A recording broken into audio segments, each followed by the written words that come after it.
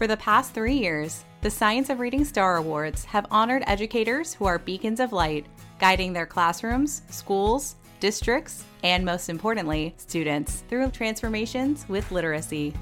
Now join us as we honor this year's winners at a special celebration event, which will feature celebrity keynoters and past podcast guests. Mitchell Brookins. 2 years ago, one of my students as a school administrator came to me on the playground. And he said, "Mr. Brookins, I want to be like the other kids." And I said, "What do you mean?" He said, "Mr. Brookins, I want to learn how to read." And Malcolm Mitchell. When I scored a touchdown, they'd probably put my name in the newspaper. People probably tell me good job all around town.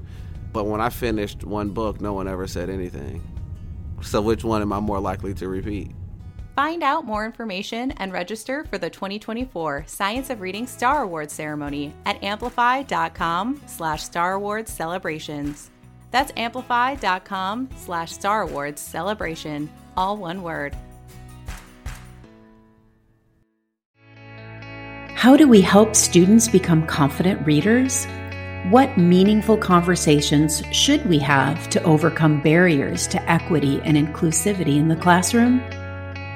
Welcome to Season 4 of Science of Reading, the podcast. I'm your host, Susan Lambert. This season, we're exploring important topics that impact our students every day.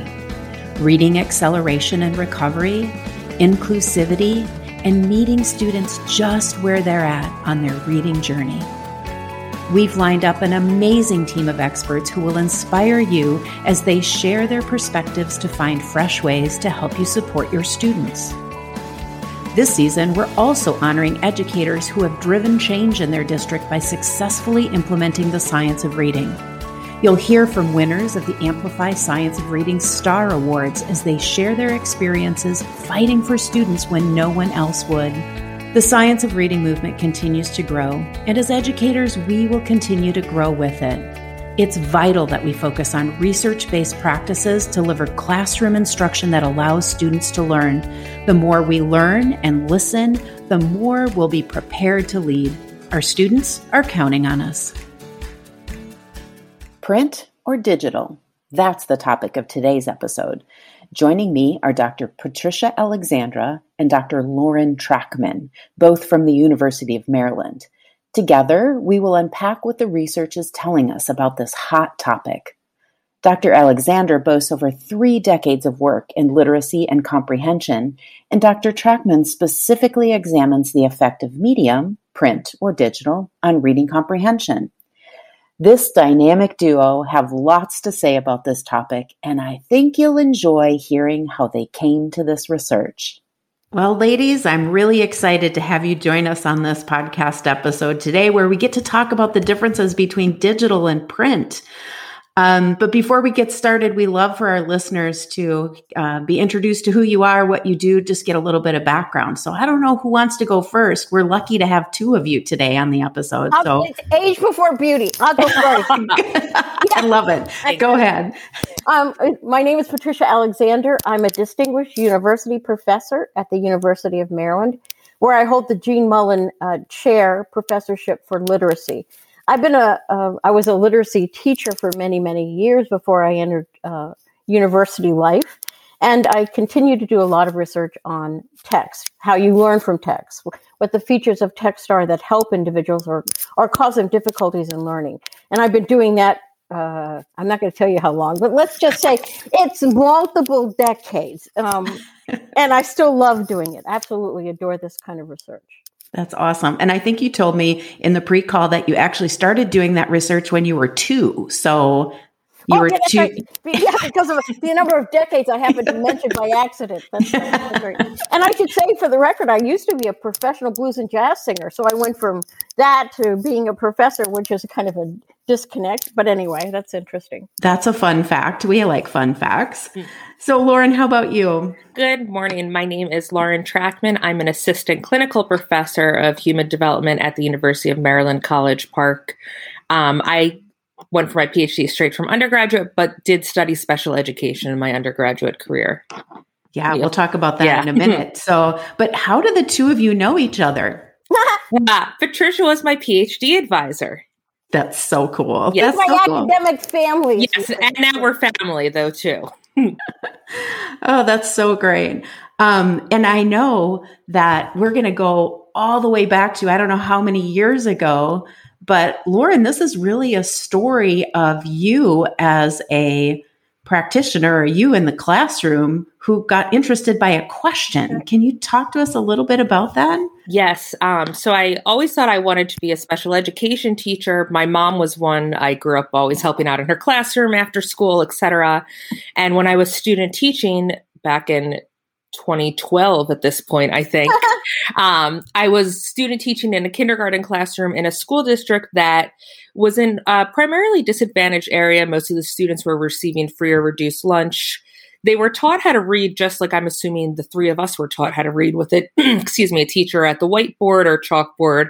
However, when it was time to practice independently, the teacher said, okay, go grab your iPad. And each student went and got their iPad and started practicing reading using this device. And I said to the teacher, I'm like, this is really interesting because, again, they're taught the way I was taught, but it looks even from the surface level like they're interacting with the text differently. They were moving through pages much more quickly than I would assume someone would in a printed source. They were able to click on words and have them define them, etc. So I said, what does the research say about reading digitally? She said, I don't know. We want a grant. Ask the principal. So I did because I'm nosy. And when I asked the principal, she said, I don't know. We want a grant. It's great. Each kid has an iPad. And it turned out, again, from at least my research capabilities at that point, there wasn't a ton of research on reading digitally. So I went to my honors advisor and asked her who does this type of work. And she said, there really isn't a ton, but you need to know Patricia Alexander. You should work with her. That's me. No. Yes. So I applied for a PhD at University of Maryland and luckily got to work with Patricia. And that's how this all started. So it's like you weren't planning to get a PhD, is that right? No, I was ready to enter the classroom. It was my junior year of college at that point to be a special education teacher, and this question just kept me awake at night. Well, also, I mean, our relationship clicked. I mean, she came and interviewed, and it was like, okay, it worked well. We worked well together. That's right. That's go ahead, Patricia. No, I was going to say, and so. I have to say that at this point in time, I was fairly clueless about the potential effects of online reading. Especially Lauren was particularly interested in that point with young children, but there wasn't even much research at all, except for pro use of technology in classrooms research, even with older students. And so when Lauren, we have at the University of Maryland an expectation that doctoral students start their own research early. Mm-hmm. And so Lauren said, I have this question. And she put the question for us, and that was the beginning of the end. It was just... Yeah, and then a decade has passed since. We, at that point in time, I don't think, Lauren, when we talked about it, we didn't think there would be any big deal. We just wanted to really figure it out for ourselves. Yeah. And what was that big question, Lauren, that you were thinking about that many years ago? So when I was a baby researcher and didn't know how to write a good research question, I thought my first study would answer, what effect does reading digitally have on comprehension?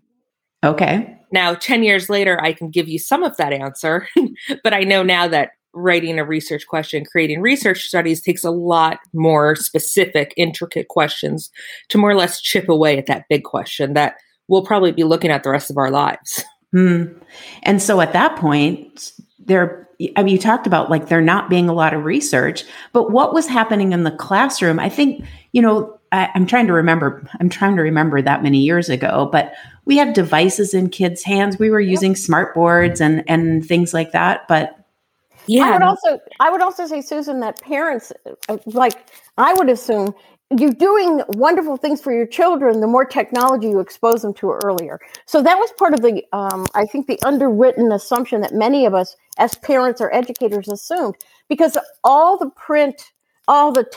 published works were really talking about the positive effects of technology. Mm-hmm. Let's maximize the use of this device or this form of technology. And so there wasn't many people out there going, maybe we should ask is there any potential residual effects? And that was part of the problem. Yeah, even districts at that time, I remember, I'm from Pennsylvania, were advertising that they were going paperless, that each student was going to be given a laptop and that no paper would be used. We're eco-friendly and it's the way of the future. But again, it didn't seem that we had stopped and taken a closer look at what are the effects of this transfer to moving everything to the digital space. Interesting. So what did that first study look like? So that big question, how did you start chipping away at that? So we chipped away at that by conducting now what seems like a pretty basic study. We, of course, had two mediums, and by medium, I mean print versus digital. And we also looked at text types. So we wanted to know, would a story read differently than a narrative text? So we had our expository and narrative text, a newspaper passage and a book passage, and we looked at effects of medium on those. So what we did was... Yeah. Could I add to that, Lauren? We thought, well, let's start with undergraduates, because I teach a lot of large classes of undergraduates. And I said, and we all assume they're digital natives. So we said, let's start there, because it's likely we'll find that they just do just as well online than they do in print. Sure. Yeah. Yeah. And we knew they'd be competent readers. Again, if they're at the University of Maryland, they are good enough readers to have gotten into this great university. So we're not going to have any noise of many reading difficulties, etc. So that will muddy our data. Okay. Well, that's what we thought. What we found out is that it turned out students did a lot better for comprehension when reading in print for any question that asked beyond just what was the gist of what you read. When it comes, I'm sorry, if it's okay if I keep interrupting. Of course. It's our relationship anyway. Yeah. But I would say that we thought just means if you read War and Peace, did you know it was about war and peace? You know, that kind of big question. Yep. And what was really interesting is we asked them at the beginning a couple situational questions. So you're preparing for an exam. Do you want to read in print or digitally? You're reading a magazine on the beach. Do you want to read in print or digitally? And we expected to see differences based on the task. However, overall, college students preferred to read digitally no matter the task. And then, and this was Patricia's brilliance, she had me add one question at the end that I didn't even think about, which was a question of calibration. So we were interested in the difference in their actual comprehension and their perceived comprehension. Oh. So in our first study, we simply asked, in which medium did you comprehend more, print or digital? We found this was after they have taken the test. Yes, okay. They've taken their comprehension test. They've read their passages. They already talked about what they prefer. Students overwhelmingly performed to read digitally. And in fact, I couldn't get them out of my office, would start telling me, no, I'm better digital because I do this, this, and this strategy. When we look at the data, they're wrong. And it wasn't just a little bit. It was, I want to say 97% were miscalibrated, that they believed they read better in digital. However, their performance was better for comprehension in print. Wow. Why do you think they came in and tried to tell you all the reasons why they read better in digital? What was that motivation? It's funny. I think they just were so sure. That's right. They're just so, you know what I mean? Confident. Yes, that confidence, again, that doesn't always align with correctness that we see in things beyond reading too. Yeah. Yeah. They bought the message that they're digital natives. So of course, you know, I'm on the computer all the time. I'm, you know, compared to my mother who knows nothing, I am so good at this sort of thing. When in truth, this overconfidence is part of their problem. So you said, like, if it was at a detailed level and not just sort of the gist of it. So what kind of things did you actually measure in that assessment that you gave them? Our first assessment, we did open-ended questions, and it was extremely open-ended. The first question, again, was what was the main idea or gist of what you read? The second idea was list any significant details you may recall. And the third question was jot down anything else you remember from the passage. Yeah. Okay. So the distinction was tell us what you remember that was important, sort of thing. And the other one is anything else that comes to mind, jot it down. So then you put those things together and found out, wow, they're really doing better in print when they're comprehending, when they're reading print, and they aren't self-aware of that. Yes. And that was no matter the text type. So again, that answered one of our sub-questions. Right. Yep. Doesn't matter the text type. These differences were consistent across the board. And we were shocked. Can I just say that? We had no idea that the data would be that strong and paint that picture that we're describing, because we went in it saying, well, what do you think? We'll start with undergraduates because they're so good at this sort of thing. The answer was we were just floored. And apparently when we published this piece, the world was floored because we had everybody calling us and our piece was published all over the world. I have 2 students from the Netherlands, and in one of the local papers in the Netherlands, this piece was on front page, and somebody sent it back to us. So the world was surprised and shocked by this finding. There's actually a school district in Australia that took a step back from their digital only rules. That my family jokes that Patricia and I would never be welcome in that town by all the students. They all got their laptops taken away because of our research. That we're probably the villains of that small town. Wow. So that was step 1. Yeah. And that was with university students. What did that lead you to ask next? So step 2 led us to why. What was going on here that made these differences so significant? Again, we know it's not text type. But what is going on here? So anecdotally, I thought that they were reading more quickly when reading digitally. Mm-hmm. And then I was in a motivation class at the same time and introduced by a cohort member to a theory by Crate called the theory of knowing. And that theory states that if you do it quickly, you think it's easy. So again, maybe you remember back in grade school, if you breeze through a test, you're like, oh, that was easy as can be. But we all know that sometimes you either did really well on that test or you bombed it. Right. So we had some anecdotal evidence and we now had some theoretical background to explore what's going on with processing time. Okay. So our next study, we didn't have to look at text type because we knew no matter the text type, data suggests it doesn't matter. Digital is still better. What happens if we just monitor reading time without the student knowing? And what happens if we ask for a more fine-tuned calibration judgment? So instead of which did you do better in, rate your performance in. Oh, okay. And I would also, I would also say, Lauren, too, there was this kind of insight that we have that from your lit review that got published as well. And that length of the passage seemed to differentiate That's true. Good point. The text research that was finding a negative effect for online and that wasn't. So length seemed to be also a point that we interjected into these studies. And what is it? Shorter, longer? What's the length? We found that the longer it is, the more that participants did better when reading in print. And that was surprising because our first baby study, if you will, had the shortest text length we've ever looked at, and we still had those differences. Okay. So now we're into the second study. How did you construct that? What did the task look like for those participants? The task was almost exactly the same. So again, participants, it was counterbalanced. So participant A walked in and was given a text to read in print, then answered questions in print, then was given a text to read in digital, answered in digital comprehension questions, then did their calibration. Okay. Participant B would read it in a flipped order.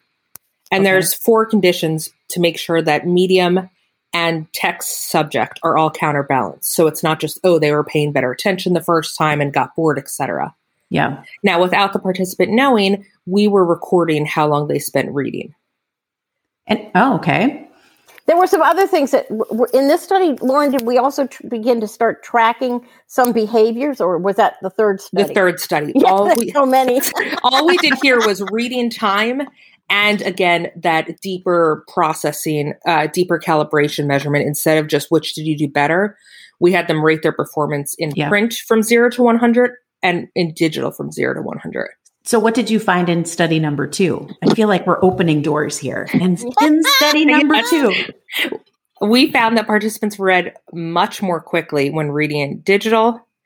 and yet again saw their performance, judged their performance to be better in digital. And that, again, that was a large difference compared to print. They were overconfident in their performance. So essentially, the same thing you found in study 1. Yeah. So those trends were the same. The only thing that we found more of, again, is part of that why. So now we know why. We think it's because, we think it's that they're reading quicker. This theory of knowing tells us, oh, they must think it's quick, it's easy. Which again, when you think about reading digitally, makes sense. Now, Lauren, in this one, I think we also decided we wanted to really use expository text that was used in universities. So we're actually using the kind of text that they read. Okay. And we also tested how much they knew before they started reading, because that's always found to be a factor in what you know when you come out of That's reading. right. Yes. Yeah. We looked at their prior knowledge as well. And again, finding that they're reading quicker makes sense when you think about how you navigate online. So reading online is terrific to find headlines. I like to wake up and open a news source online. But again, we often treat it as a quick read piece. And this is when during my lit review, I found that we weren't the only industry looking at this. I found some research published in journalism that advertisements were selling for more money if they fell on a web page anywhere. If you put a capital E on your computer, there. So across the top, down the left side, down the middle, down the bottom. So we were not the only ones looking at reading digitally and what's happening differently there. It just seemed that we were one of the first in education to question this. Yeah. And all of these findings, Susan, started leading us to increasingly more complex, sophisticated studies. So that's why I was asking Lauren, but there's been so many, I think 7 of them so far, and there's more coming.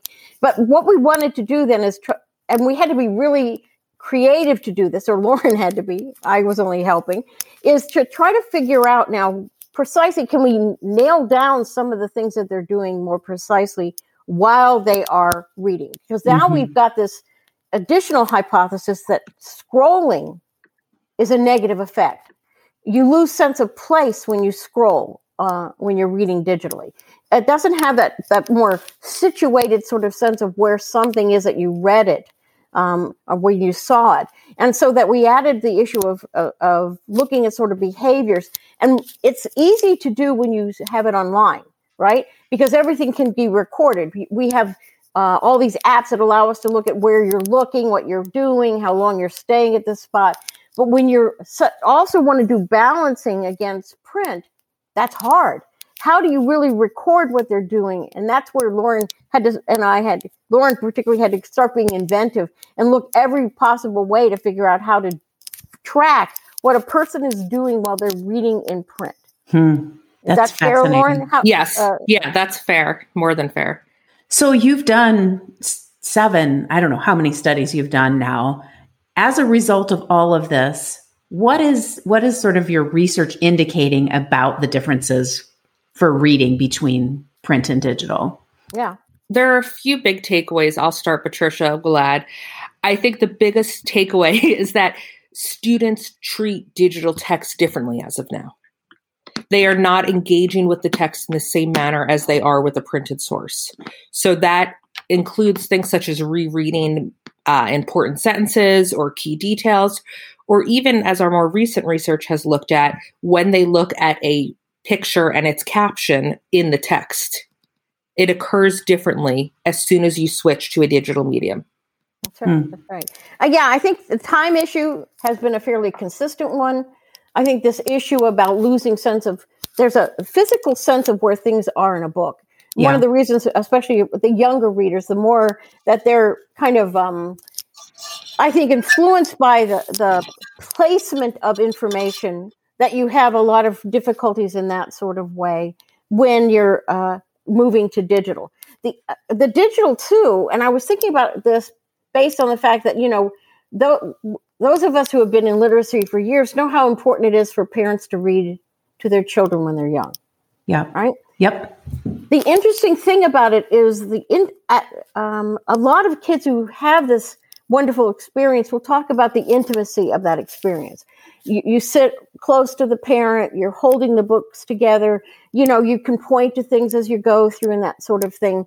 And there's a physical sense to a book that is lost when you're reading on an iPad. The other thing we know is reading of that kind of intimacy often occurs in evenings, just before a child goes to sleep. Mm-hmm. And we know now from the research that even the lighting on digital is disruptive to like REM sleep. It really affects you. And so that this is not even good for the child in some way, neurologically when they're starting to read. So there's a lot of things that are being picked up about this. Now, let's be clear, the kind of suggestions we would make both to parents and teachers, there is the fact that digital is not going anywhere. It is an expedient sort of thing. Right. It's convenient. I can't carry a library with me when I travel as you do. So what do? I have everything loaded up on my my iPad. But what are we trying to figure out is under what conditions is it better to read in paper than digitally? And how do we even improve if you're going to read digitally, what is it you should do to improve your comprehension? And this is where Lauren's dissertation study that we're now writing up is an important piece, because it does show you that you can make differences in what even college students remember by simple sort of acts that you do. And so, Lauren, why don't you share about your dissertation study? Because I think that's the next big impressive piece. Sure. So my dissertation study was a 2-part study. The first part, again, is going to sound a lot like the other studies we've talked about. Participants came in, read 2 texts in 2 mediums in a counterbalanced order. But like Patricia said, we wanted to use sources that they were encountering in their everyday classroom experiences. So these were textbooks that were used at the University of Maryland. We made sure that none of the participants had used them for a course. They took a pre-test, 10 questions for each topic. It was volcanoes and I think extreme weather. Yeah. And then they read their 2 mediums, did their comprehension questions and their calibration. I would say their comprehension questions were even getting more sophisticated. I should say that. Yes. So we're getting even tougher on them. Yes, we got tougher on them. And this study was the second time that we looked at the source of the information of the questions. So we had some questions that the answer could only have been found in the text of what they read. Okay. Some that could only be found in the pictures and corresponding caption that they read, and some that required them to synthesize information across the graphs in what they read and the text itself. So that gave us some really interesting data, and we could be like, oh, they didn't look at that graph. You can tell immediately from their comprehension. Yeah. Okay. Now, what I think really got interesting is we brought them back 2 weeks later, and we gave them a digital reading intervention. So this was a 30-minute interactive presentation that went over 5 topics with them. It went over print and digital reading preferences, print and digital comprehension performance, where we talked about our previous studies. It showed them data and research on reading speed in print versus digitally. They then learned about judgments of performance and calibration. And lastly, they learned about reading strategies and profiling. At the end of this intervention, they were asked a couple comprehension questions about what they learned. And instead of using that data for our sake, we wanted them to make sure they understood. So if they got it wrong, you would hear my voice pop up and re-explain what the correct answer was. Oh, wow. We then had them read one more time digitally and had the same conditions as the previous study. And we found a really strong improvement just from that 30-minute intervention. What, because do you know why? Is it because you made them aware of what they were doing, or? For the majority of the readers, it seems that just being told, hey, you read more quickly when you read digitally and don't know it. Hey, you're overconfident in your performance when you read your digitally. Calibration sucks. Yeah, your calibration sucks.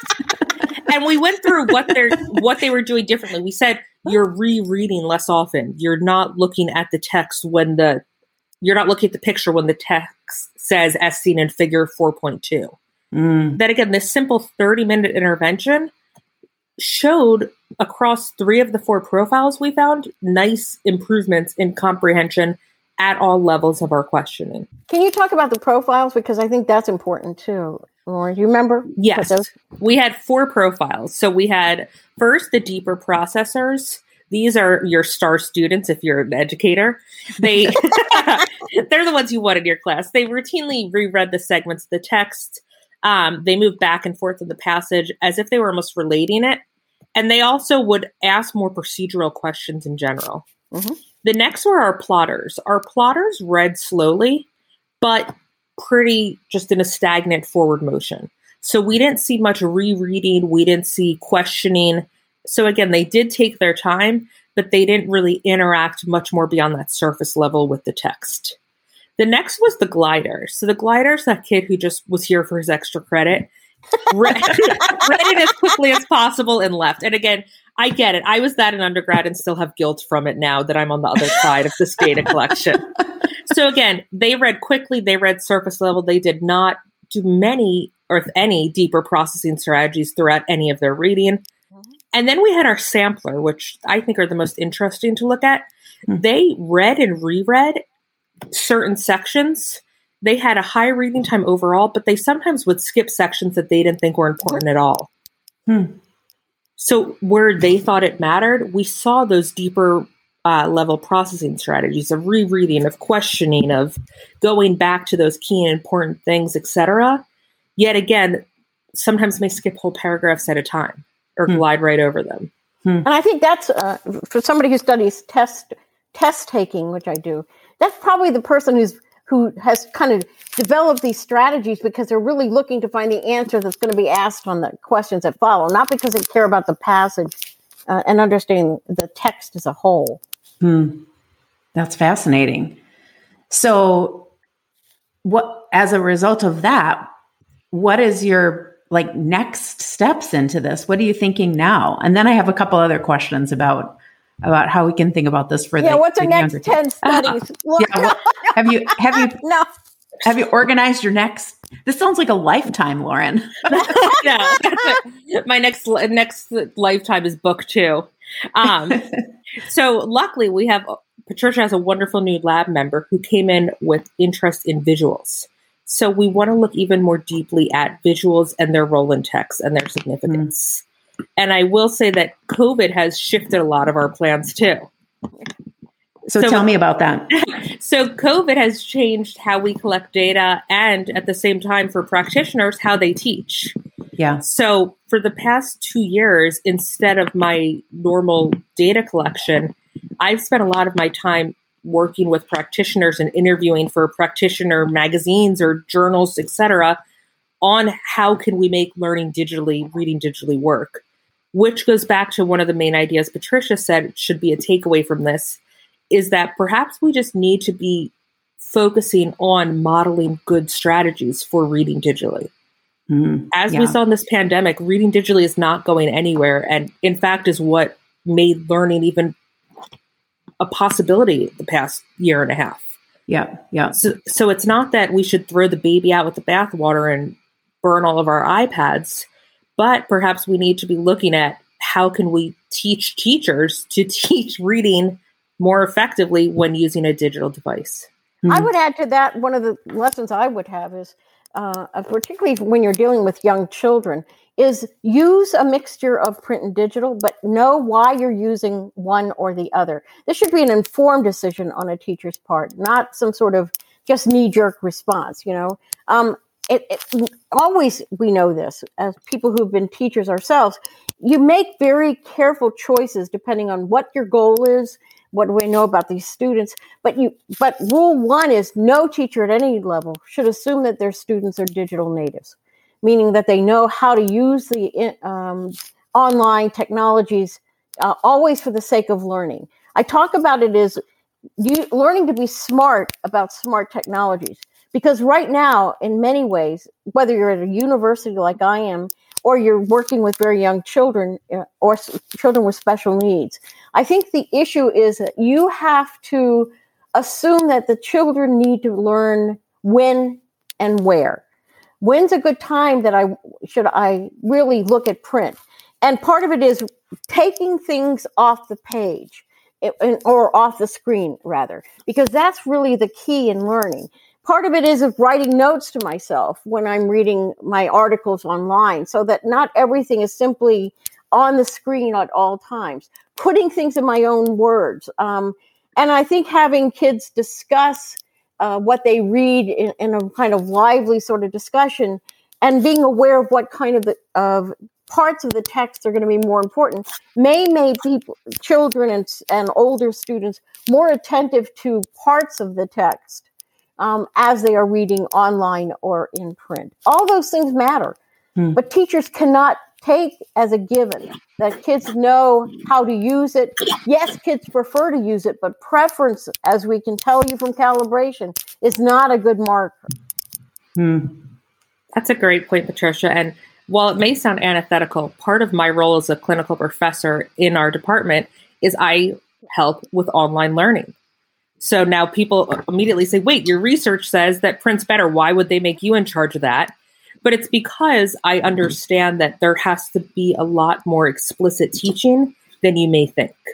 So at the beginning of the pandemic, when I would work one-on-one with faculty preparing their online courses, and for my own courses, I would say your first day should be an orientation to online learning. You should be going over with the students Zoom 101. Yeah. So teachers, again, this sounds so silly, but at the beginning of the pandemic, teachers were asking students to insert their pronouns. They don't know how to change their name on Zoom or to raise their hand without showing them how to use those buttons on the first day.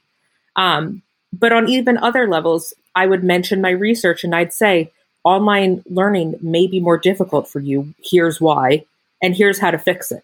And I show them, I have a notebook next to me all the time, even when I'm teaching online. And I expect you as my student to have the same thing, that we know that writing is a lot better for memory than typing. So even if you're learning online and this isn't the best scenario for you, you can make it better by engaging with your learning differently. It goes back to in motivation literature the construct of self-regulation. Are you regulating yourself? Are you aware of what you are doing? And we know time after time, generation after generation, we are terrible at self-regulating. We need to be shown how to do that, to be aware of it. How to judge whether I'm understanding something or not as I'm reading it has been true for a long, long time. But it seems that the ease and comfort of digital may be making it more difficult. So what does this mean for teachers that are in, I'm going to use a broad range because you did a lot of work in your university level. Yeah. What would this mean for K-8 teachers? I think the most obvious and easiest thing a teacher could do pre-K through college is model what they do when they're reading digitally. So again, at the beginning of my college courses, even graduate level, I explained to them when I would print an article versus when I just read it on my laptop. I explained to them how I engage with the text. I'll share my screen on Zoom and use my mouse to underline the text as if it were my finger and say, the text is saying, as seen in figure 4.5. I'm going to now go to figure 4.5, look at it, read the caption, and then go back to the text. That these things may seem obvious to you as the teacher, but our data suggests that even competent college-level readers aren't doing them.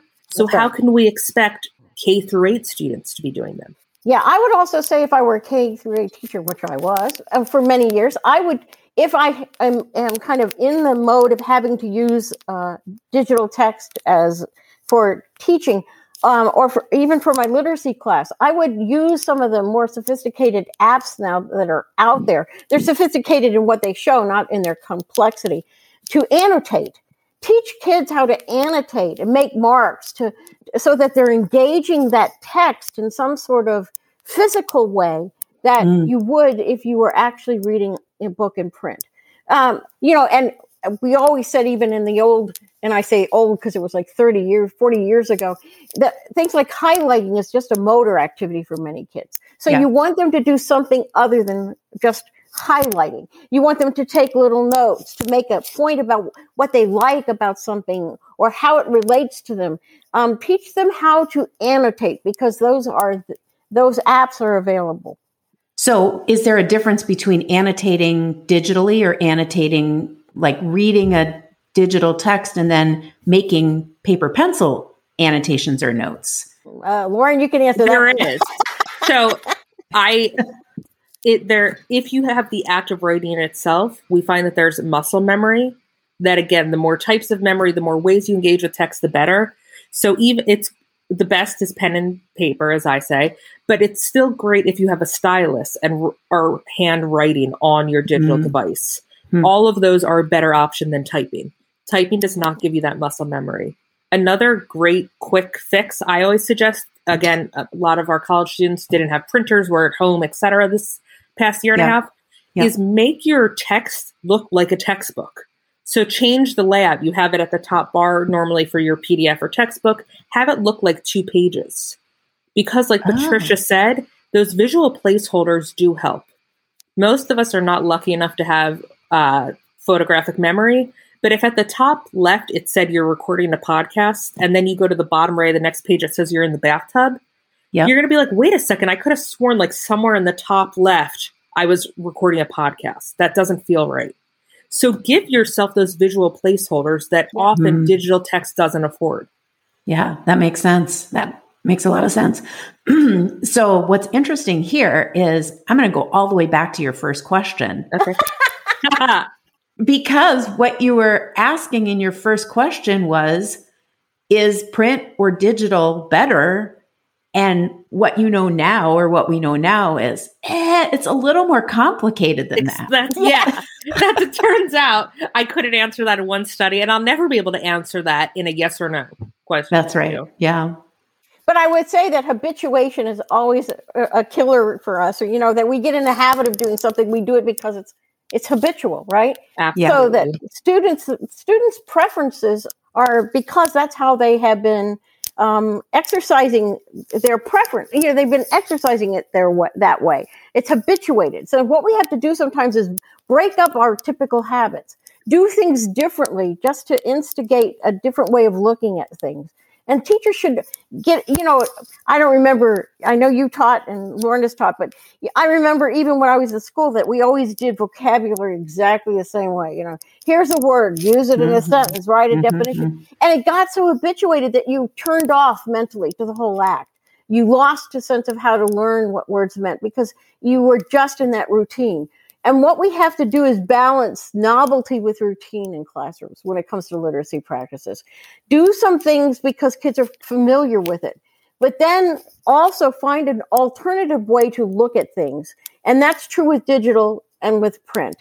If you're always having the kids go grab their digital devices when it's independent reading, you shouldn't do that all the time. There should be a point where you stop and say, okay, let's try something different. Let's do it this way. Because that causes their minds to think about things differently. And do you think it's right to say then that even at the early grades, we should be teaching kids explicitly how to navigate digital text differently than navigating print text, and it just be something that we introduce to them? I do it with my 12-week-old already. Of course you do.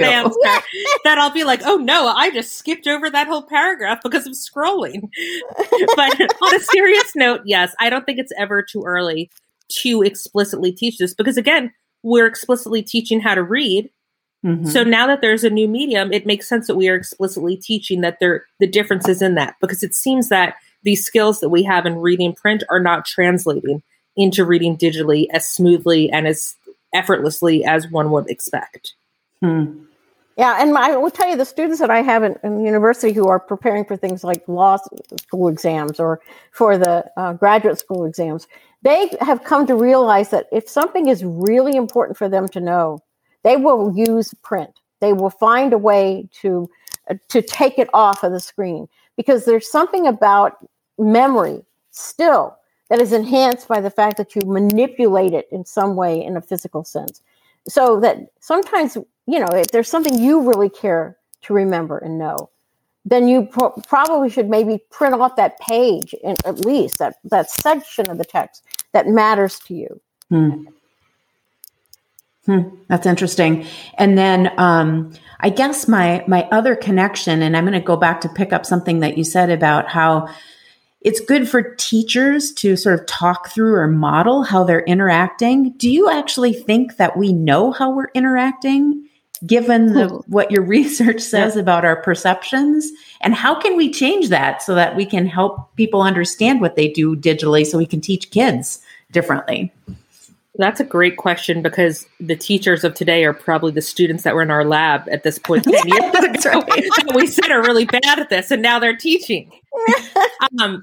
I think it should be a continuing education thing. I think this is something that everyone should be learning for lifelong learning. But Patricia, what do you think? That's a great question, Susan. Well, it's so funny. I just wrote, not that your audience would care about this, I just wrote this very intense chapter about philosophy and consciousness and awareness. There's so much that we do in our life that we're not aware about. Yeah. We don't really sit and look at ourselves and what we're doing. It's a good practice, whether it's literacy. I don't care what you're doing. At times, just sit back sometimes and stop and look at what you're doing. Self-reflect. Become conscious and aware of what you're doing, because our life is such that we live in what we call kind of like this living fast sort of way mentally as well. We just go through procedures, we go through things and aren't even conscious of why we do what we do or what we did. So your question, Susan, is exactly on cue. Everyone needs to step back sometimes, watch themselves, become their own monitors of what they're doing. You can't teach unless you are aware of what you are doing in order, just as Lauren says, to model it, to make it, to bring it in a Vygotskian sense out of yourself and into a public space. We all need to do that. And the teachers particularly can't take things for granted. And that's one of the big lessons from the beginning. And so you have seen then, because of your initial research, lots of people that are doing work in lots of different places as it relates to digital and print. What do you think some of the other interesting work is that's happening? Yeah, I think there's some great work in digital, but a lot of it has to do with digital literacies. I think of going back to Don Liu's work, Julie Quero's work. There's a lot of work that way that tells us what students need to learn about what digital is like, generally speaking, which is a bit different than what we're doing here, but is very informed work. There's a lot of work of value. It goes back to Lauren's initial interest on how to use digital to help students with severe problems to begin with. And that way, the adaptive use of technology is of great value, right? And so there's many ways in which we can maximize the use of the digital features in order to help students who have some difficulty in some sort of way with print or aspects of reading or attentional sort of problems. That way we can do. So the world is rich out there in that sort of thing. But we just need to know how to think through it, back to your point, figure out what we need for our students to improve and to do better, and then find a way to make that happen through modeling, through explicit teaching when it is needed. I know you're about scientific studies of reading, and the point is there's a lot of debate on whether or not we are overdoing some features of text instruction at the sake of others. It's always a matter of balance. It's always a matter of, as a teacher, I make informed choices depending on the needs of the students who are sitting there in front of me. I always do that. And every teacher must. And the more that teachers know about reading online versus in print, the more they can be aware themselves and make these informed choices. So, Lauren, a question for you. If there's a teacher that's sort of like you were, really interested in learning more about this, where would you point a teacher to say, go to this place if you're really interested in learning more about what the research is telling us about digital versus print? I would have them check out either Patricia or I's work and websites. And how I was taught, and I still use the strategy all the time, is find one paper you like, look at the reference section, and go from there.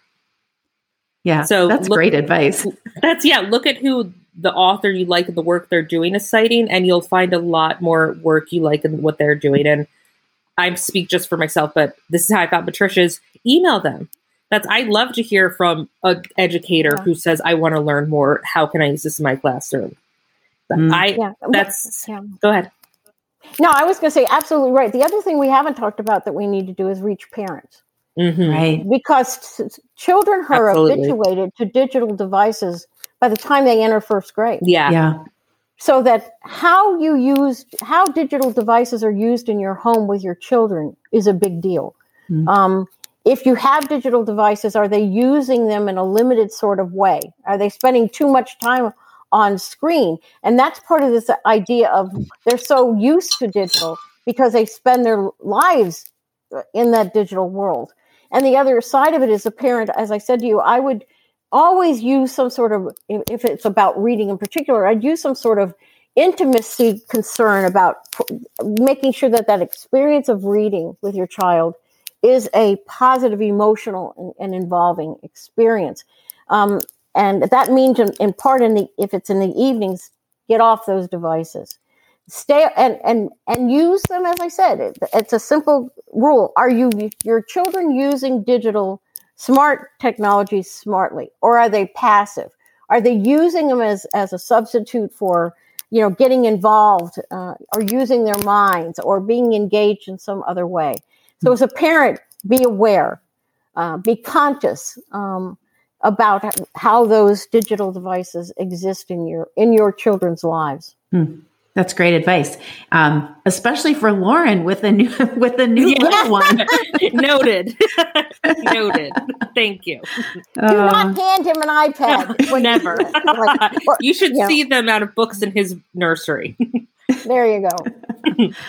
Oh, well, ladies, this has been super informative. And what we're going to do is we'll make sure that in our show notes, we link our listeners to websites that they can go, your website, so that they can go explore and see. And thank you, Lauren, for, being interested in this question, how many years ago, and helping move forward this research and this understanding so that we can support our students well. So thanks again for joining us. It's been just a real pleasure. It's been a pleasure for us too. Thank you, Susan. Thanks for having us. Thank you so much for listening, and keep your feedback coming. Want to learn more? Be sure to stay connected by subscribing to your favorite podcast app and join our Facebook discussion group, Science of Reading the Community. And visit amplify.com to check out our brand new resource site, offering all the tools and tips you need to continue on your Science of Reading journey. Until next time, keep the hope, take the action, and stay in touch. Let's get our kids to love reading.